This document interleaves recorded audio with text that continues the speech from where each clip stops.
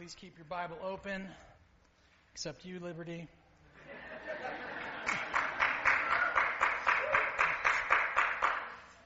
Well, good morning, church family. It is good to be together. It is good to open God's Word together, and I would encourage you to keep your Bible open on your lap as we walk through this passage together. This is fun. I'm not getting as good a view as you. Well, I take that back. You guys are fun to look at too, but I will forgive you if your eyes are wandering. But what are we doing here? What are we doing here? You ever stop and just ask that? I'm not just talking about like the decorations. This is cool. This is fun. But like church. Why do we do this? Why do we go to all the trouble and all the fuss for church? Why do we go to all the trouble of getting up, getting out of bed, getting dressed on Sundays? People get up early, practice music, all kinds of things going on, preparing to teach kids in their classes, and that's just Sunday. And then we've got things throughout the week. We've got community groups, we've got fellowship groups, we've got youth group. Why are we doing this? What's with all the fuss, and is it worth it? You ever ask yourself that? Wouldn't it be easier if we just stayed home? Can't we just follow Jesus through prayers and podcasts? Why all the fuss of church? Kids, youth that are in here, you need to listen to me too, because your answer to that question today is probably, I'm here because my parents brought me. But someday, real soon, you're going to need to have your own answer to that question. Is church worth it? Is it worth all the hassle? And I just want to say from the outset, I admit something. I'm a pastor. You probably expect pastors to think church is a big deal. You might even expect that it's in my best interest to convince you that church is a big deal. But here's what I'll say to that. Who cares what I think? I appreciate that. That was very encouraging. I don't care what I think. And I invite you to not care what I think. But if God has an opinion about this, then we should all care. And Ephesians 4 leads me to believe that he does have an opinion.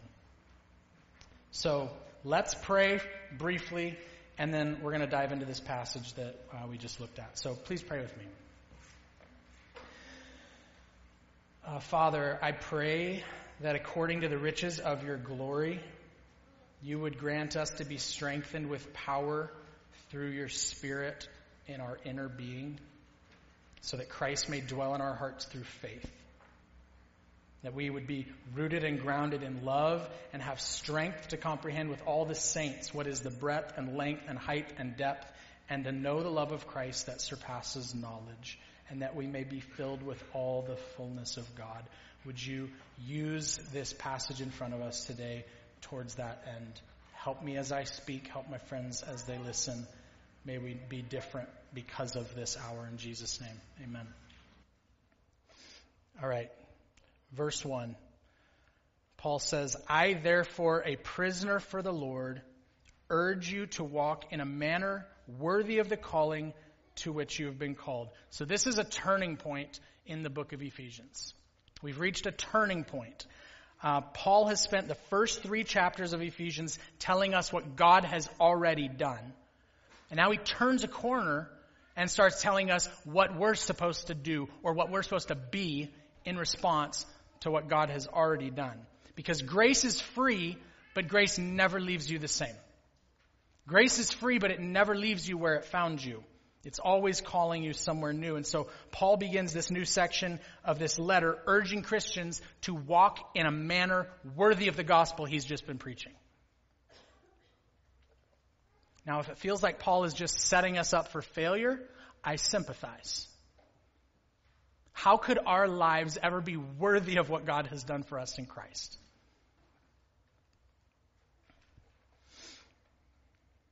But remember the prayer that Paul just prayed at the end of chapter 3? We looked at it last week.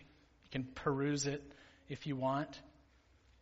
Anyone who prays a prayer like that and then caps it off by saying, and I actually believe you're able to do abundantly more than I just asked you to do, that kind of person has no problem calling people to a certain kind of living.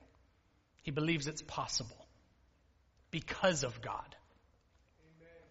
So we're going to break down this passage into two parts because I have a hard time paying attention to 16 verses at the same time. But there's this overarching theme in these 16 verses, and that theme is unity. God cares a lot about unity in his church. So if I could lead with a summary statement, a simple summary statement of this entire passage, it would be this. Christ has a really good design for maintaining and attaining unity in his church. Christ has a really good design for maintaining and attaining unity in his church. So verses 1 through 6 focus on maintaining the unity we already have. And then verses 7 through 16 talk about attaining a unity that we can grow into. So that's how we'll break it down. First section, maintaining the unity we already have. Verses 1 through 6. So he says, I therefore, prisoner of the Lord, urge you to walk in a manner worthy of the calling to which you've been called. Verse 2, with all humility and gentleness, with patience, bearing with one another in love, eager to maintain the unity of the Spirit in the bond of peace.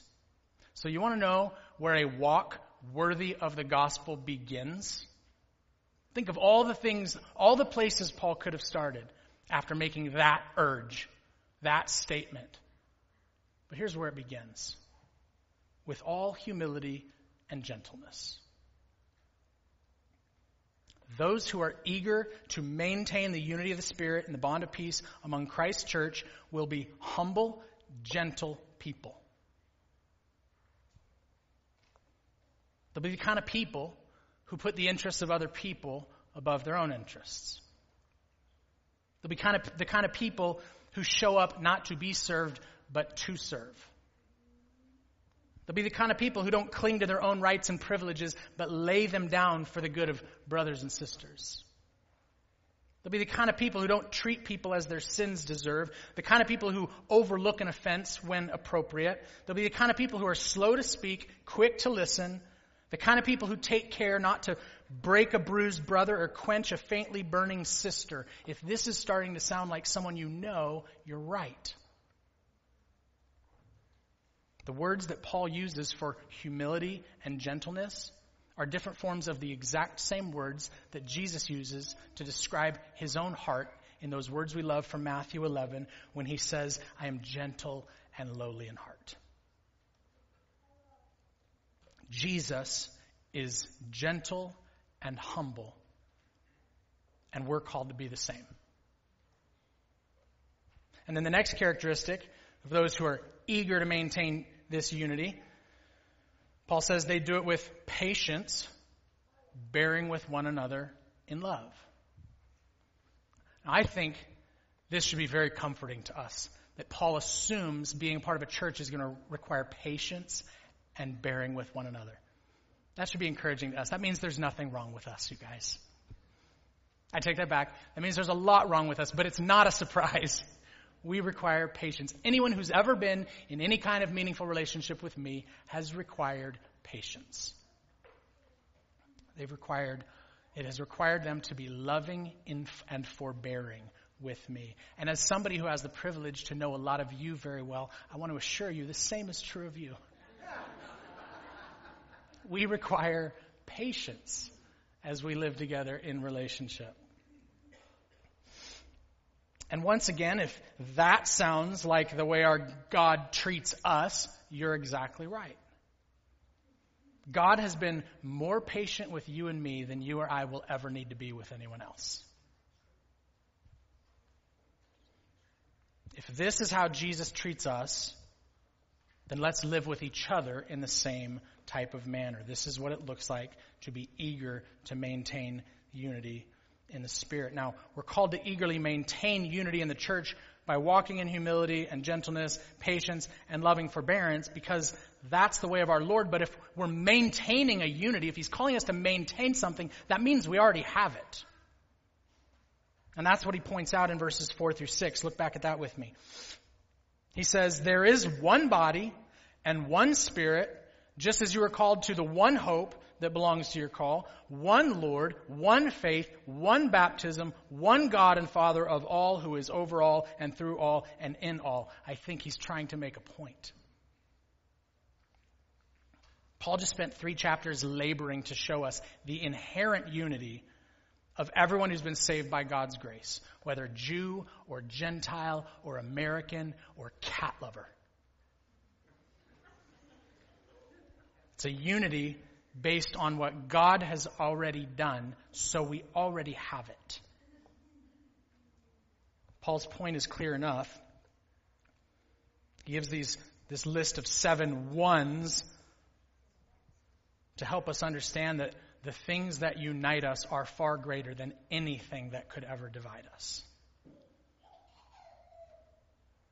The next time you feel distant from a Christian brother or sister, I recommend reading that passage and reminding yourselves of what you share in common with one another. So would you consider yourself eager to maintain unity in Christ's church? We already have it. Are you eager to maintain it? That's where Paul starts. One body, one Spirit, one hope, one Lord, one faith, one baptism, one God and Father of all. And this maintaining requires humility, gentleness, patiently bearing with one another in love, and it will be worth it.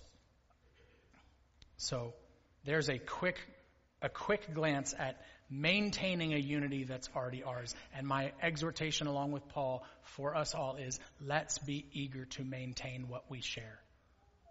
Let's pay more attention to what we share in common than what's different about us.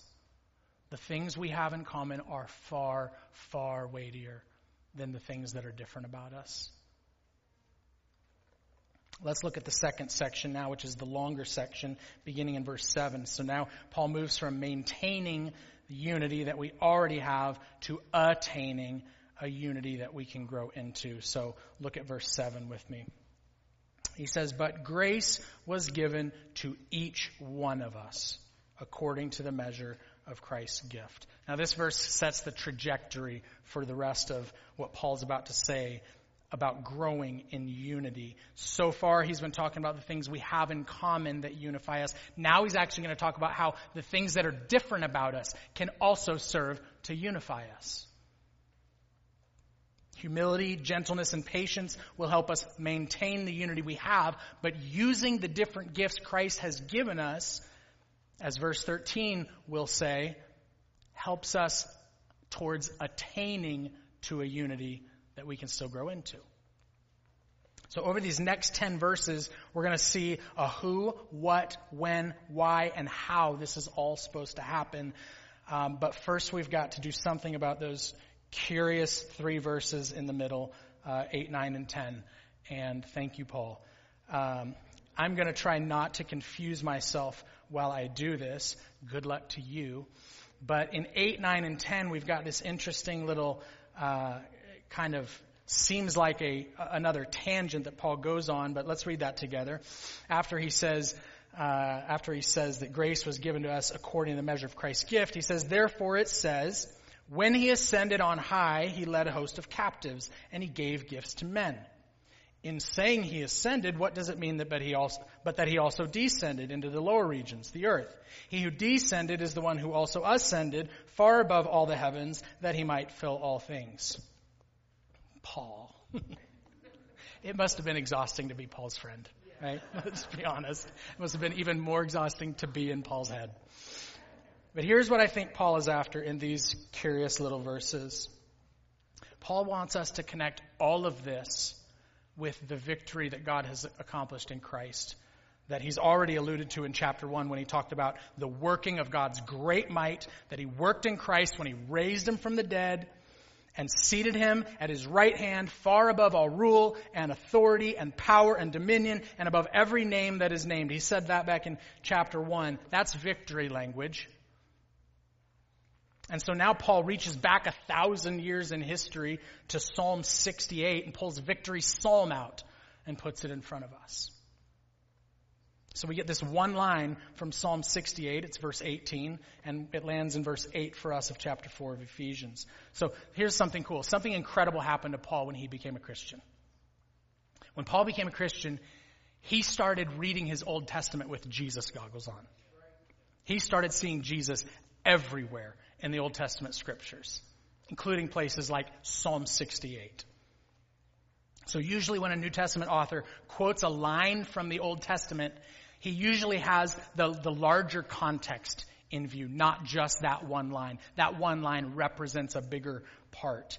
And I think that's the case here. So Paul quotes from verse 18 of Psalm 68, which is right smack in the middle of Psalm 68. But let me just show you the first and last verses of Psalm 68. I think it's going to come up above my head. Psalm 68:1 says, God shall arise, his enemies shall be scattered, and those who hate him shall flee before him. And then the whole psalm goes on to talk about how God's victory over his enemies brings salvation for God's people. Okay, but how does God, who's already high and exalted, how does he arise to defeat his enemies? Well, Paul knows how. He knows this is talking about Jesus. This is talking about Jesus, this same Jesus who God raised from the dead in the ultimate victory over his enemies. And so then we get to verse 18 that Paul plops in front of us, and he quotes it saying that when Jesus ascended on high, he gave gifts to men. Well, who's the one who ascended on high, but the one who also already descended in the form of a man to the point of a servant, to the point of death? Paul knows that what the author of Psalm 68, which is King David, Paul knows what King David didn't even know. He was writing about Jesus. He was writing about a victory Jesus was going to accomplish when he came to earth, laid down his life, was raised from the dead, and ascended back to where he came from. And when Jesus ascended back to heaven, he took the spoil from his victory and distributed it among his people. That's the picture we see here. Remember, it's when Jesus ascended to the Father that he sent his Holy Spirit to strengthen his church.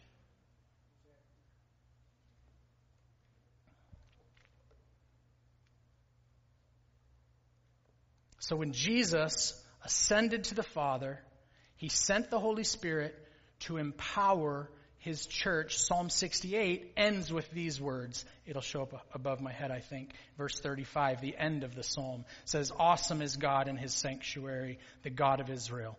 He is the one who gives power and strength to his people. That's exactly what Paul wants the church to understand. Christ is empowering and strengthening his church through giving out gifts among his people. I have to admit, it must have been really fun to study the Old Testament with Paul. Okay, that's 8 through 10. I think we made it out alive. I will not take any questions at this point.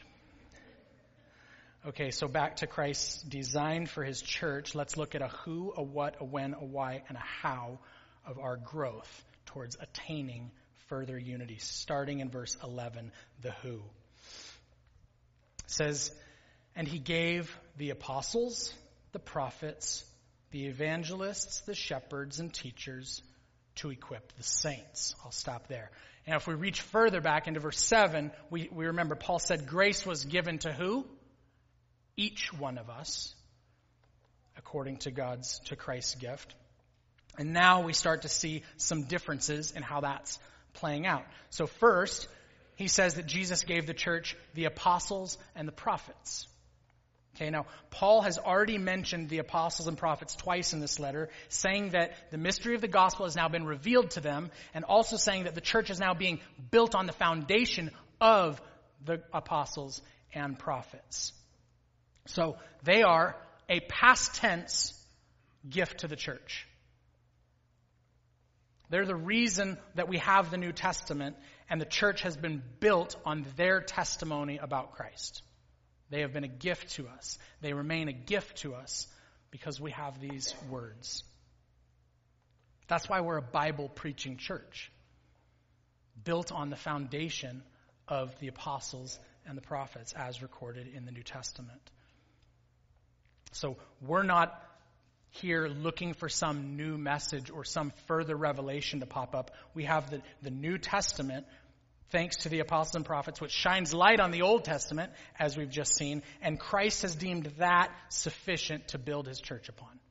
That's the first gift Paul names here. Next he says the evangelists. So these are the people who bring the gospel of Jesus to those who have not yet heard it. Now that's a past tense and an ongoing present tense gift to the church. Faithful men and women who proclaim Jesus, sometimes to thousands, sometimes to a neighbor next door. It's how the gospel advances, through evangelists. And we all have a part to play in evangelism, but there are some people who are particularly gifted for evangelism. And that's a gift to the church. That's how the church spreads.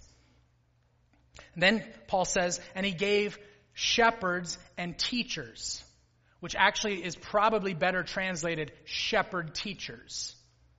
And this is the role that we commonly refer to as pastors. Christ has given his church shepherd, teacher, pastors to do just that. To shepherd, to watch over, to feed, to guide, to protect the church, primarily through teaching. And that is also an ongoing role within the church, an ongoing gift within the church. So these are particular roles that Paul wants to highlight that Christ has put in place for the sake of his church, and then he gives particular people to fill those roles in churches for the good and for the growth and the protection of his church. But notice those roles that we just listed and the people playing those roles, they're not actually the big deal.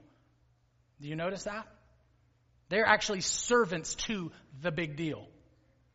They are given, verse 12 says, to equip the saints. That's the final who. The saints. The each one of us. Saints doesn't mean the super holy, famous Christians that everyone's heard of. Saints means everyone who's united to Christ in faith. That's who Paul calls saints. Paul's talking about every member of the church. Raise your hand if you're a saint. Yes, that's right. Here's the big deal. This is why Christ gave apostles, prophets, evangelists, and pastors. This is the what. Move to the what, verse 12. Why? To equip the saints for what? The work of ministry. For building up the body of Christ. Now, this is really important. This is really, really important. Who are the ministers of the church according to Paul? The saints. If you just identified yourself as a saint, you just identified yourself as a gospel minister. I tricked you. You're an essential worker of gospel ministry. That's one of the things I love so much about this church, is so many of you take that so seriously. You know that the ministers of this church are not the paid professionals. Thank God it's not up to us. You understand that no matter what your season of life is, no matter what your day job is, you are a gospel minister, playing a crucial role in building up Christ's church. I have always loved that about being a part of this church. Now, this isn't one of the places where Paul goes into a lot of detail about the various gifts and various forms of ministry that this plays out in within the church. He does that other places, but let's just pay attention to what he does say right here. Back in verse 7, grace was given to each one of us according to the measure of Christ's gift. So each and every one of us has been gifted with grace for the building up of the church. There are no ungifted Christians. And then that curious little phrase, according to the measure of Christ's gift. I don't really know what to do with that other than to say, whenever I bemoan how averagely gifted I feel, I just have to return to Christ and be like, you know best. You know what you're doing. Whenever I see somebody else's gifts that I wish I had, I just turn to Christ and I say, this is according to your wisdom and your good design, and I'm just going to rest in that. It was purposeful, intentional. You have received specific gifts of grace that are intended to do good to the church, intended to build up the body of Christ. Everybody, every Christian has been given grace. Okay, so let's also peek ahead at verse 16 for a second while we're here. And this is what he says in verse 16. From whom the whole body, joined and held together by every joint with which it is equipped, when each part is working properly, makes the body grow. So what else does he say about this ministry of believers? That each part has a proper role to play. And when we work properly, we grow. Growth happens when we play our parts properly. I'm not supposed to play your part. You're not supposed to play my part. And it's good that we're not all gifted in the exact same ways. One of the easiest things to do, I think, is to waste time wishing we had somebody else's gifts instead of using the ones we've been given. Each of us has a crucial part to play in the building up of this church. And Jesus has been wise, and he has been generous, and he has been kind and intentional in how he has distributed gifts, even among our little, normal, local church. He knows what he's doing. He knows what he's doing when he brings other gifted people together. He knows what he's doing. We don't have to figure it out, but we can trust him. So if you're sitting here and you feel like you must be the least gifted Christian in the room, with nothing to contribute, I want to encourage you to take these words before Jesus and say, it says here that you've gifted everybody. Can you help me understand a little bit more of the role I'm supposed to play? And even further than that, I would encourage you, take that question, take that concern to your fellowship group this week. To people that know you and care about you, and just say, I don't feel gifted. I don't know what role I'm supposed to play. I don't know what I'm supposed to do to build up this body. Can you help me see ways you think I might be useful in this church? That'd be a really, really good conversation to have this week as you gather with fellowship groups. We've said it here before, and I'll say it again. If you're not sure what kind of gifts you've been given, do this. Pay attention to the needs that God's put around you, and then see if there's anything you can do to meet them. Best way to find your gifts. All right, let's move on to the when. So the fact that we're supposed to be busy building up the body of Christ implies that there's an ongoing need for growth. Now Paul tells us how far this thing needs to go. Look at verse 13. The when. When? Until we attain, there's the attain, the unity of the faith and of the knowledge of the Son of God. This growing goes on until we attain unity, till we attain unity in faith, until we attain a unity in our knowledge of the Son of God. Here's the unity we're growing into. This is the kind of thing that happens when we stand on the testimony of the apostles and prophets, when the word goes forth through evangelists, and as pastors teach and equip, and saints walk out the work of ministry. We are growing in unity of faith and knowledge of the Son of God, and it's happening right here. It's happening right here. It's happening around the world. He's doing it. He's doing it. It's usually hard to notice, but it's happening. It's incremental. It's usually unspectacular. But we're growing. We're moving towards attaining this unity, this faith, this knowledge. And so, keeping with the imagery of the body, here's what that's going to look like when it's complete. Second half of verse 13. This is until we attain that unity to mature manhood, which in the Greek is actually to a full-grown man. To mature manhood, full-grown man, to the measure of the stature of the fullness of Christ. So Paul's saying you will be full-grown someday. You will be a full-grown church someday. You will be full-grown Christians someday, but you're not yet. You will be a perfectly suitable body for Jesus Christ, the head. That's coming.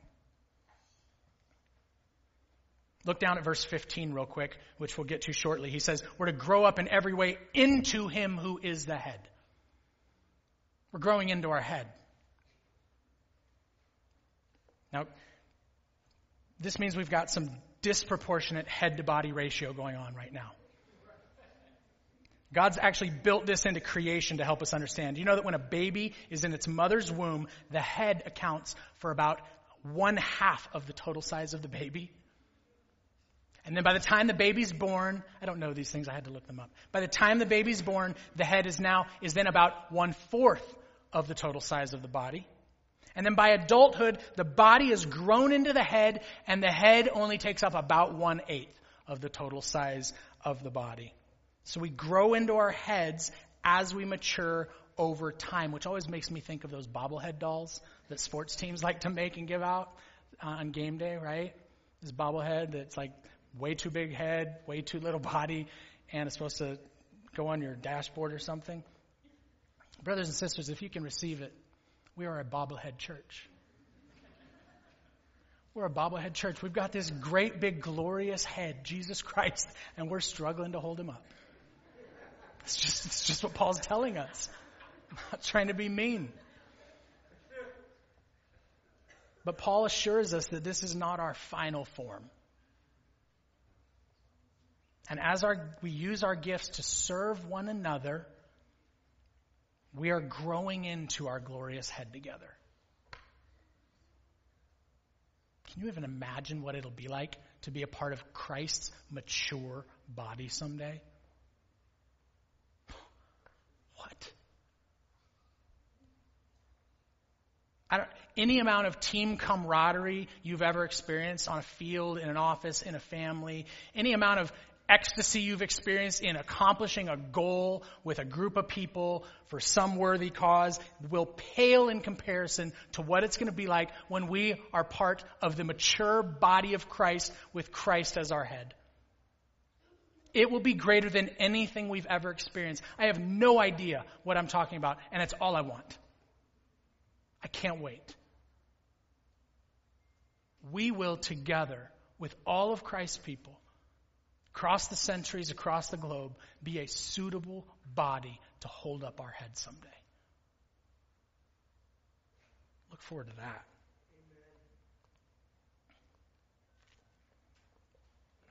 All right, I kind of wish I could stop there because that's just fun to think about. But I promised you that there would be a why and a how. So let's look at the why in verse 14.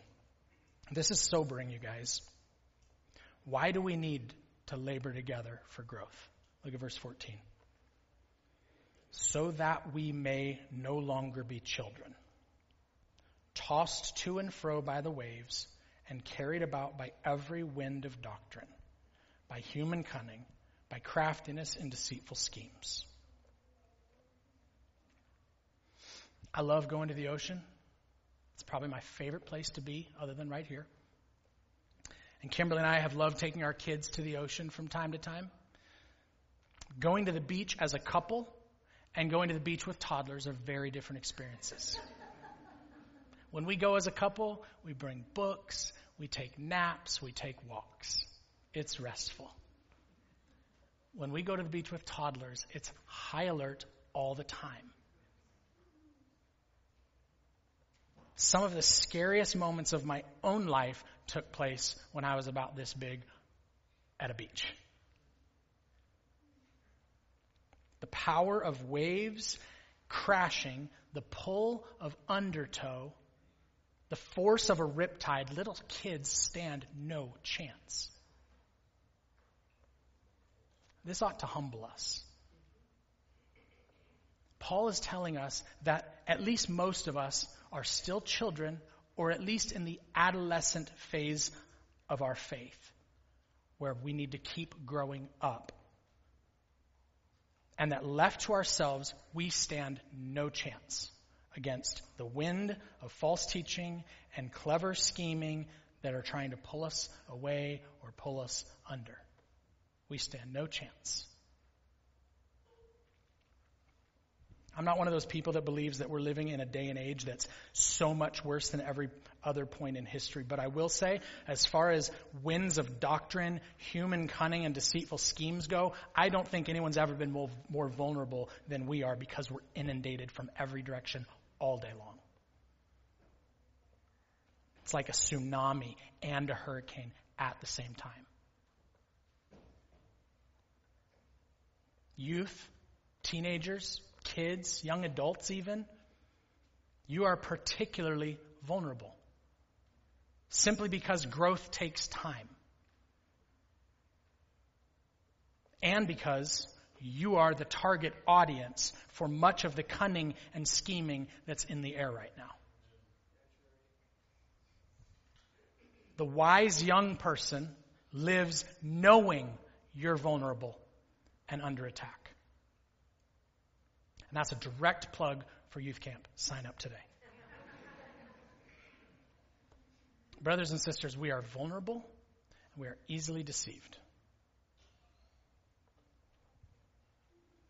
There are some clever, cunning, attractive schemes all around us, tossing countless victims to and fro. We know this by experience. Some of you might even feel it in your own soul right now. We need each other. We need to stick together. We need to build each other up, or we will be next. This ought to sober us. Let's look briefly at how we're supposed to do this. Verse 15. Instead of being tossed to and fro as children, Paul says, rather, speaking the truth in love, we are to grow up in every way into him who is the head, into Christ. This is how we grow up together, speaking the truth in love. And actually the word speaking isn't even in the original language. It's more like truthing in love, which certainly involves speaking, but I suppose more than that. Maintaining, living, doing truth in love. We grow up in Christ as we walk together lovingly in the truth.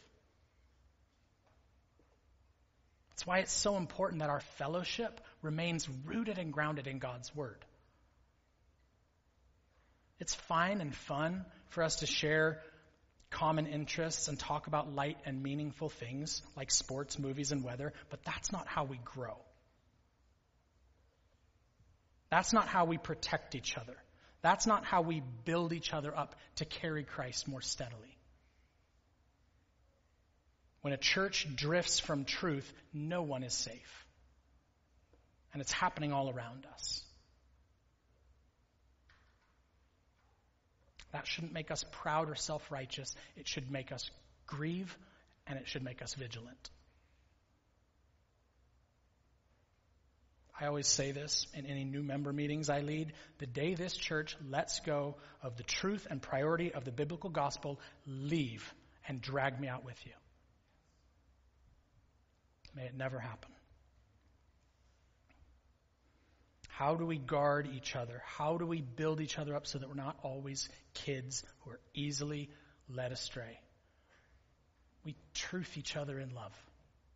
We walk in truth. We walk in love. Intentionally, regularly. Have to be in close proximity to do that. Have to be around each other to do that. This is Christ's design. It's a good design.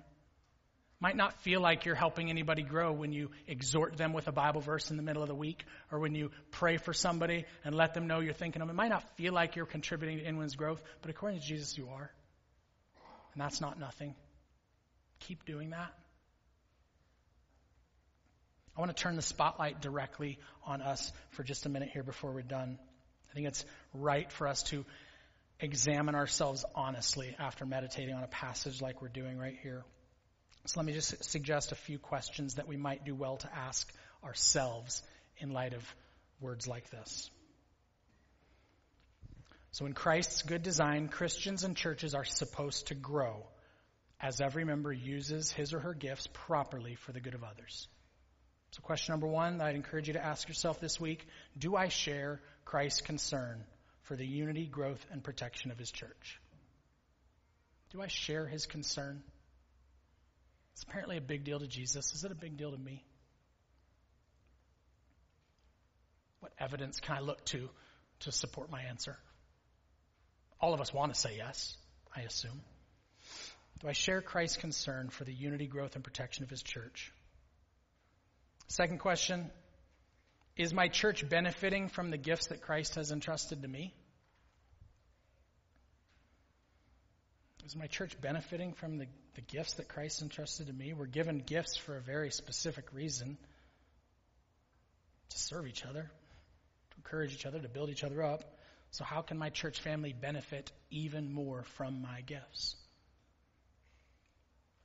Third question I might ask is, am I contributing to the growth of this church body in truth and love?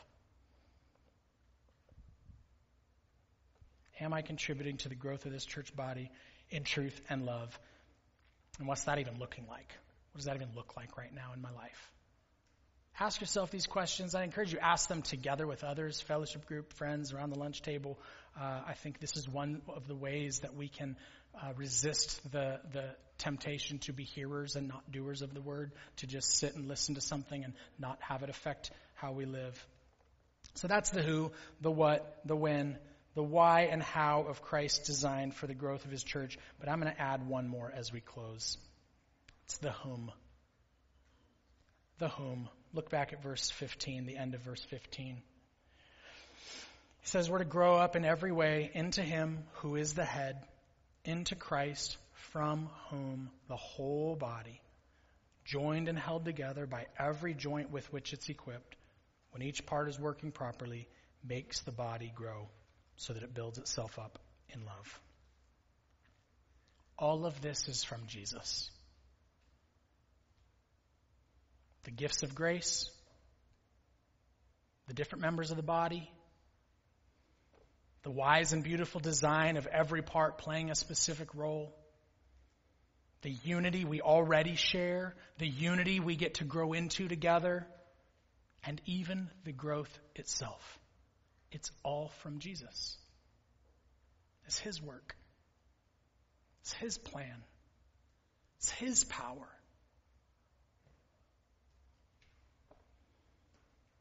And it's drenched in his love. What a beautiful home. We have a beautiful Savior. He cared for us in his living. He cared for us in his dying. And he's caring for us even now in his glory. And the primary way he's caring for us right now is through his Spirit-gifted church, which he purchased with his own precious blood.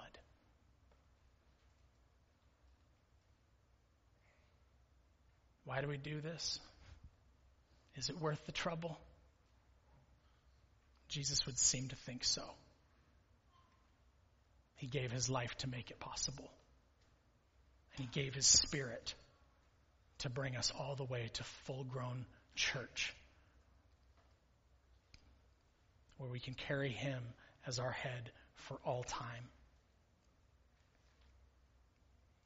We're going to close our time together like we do every week, taking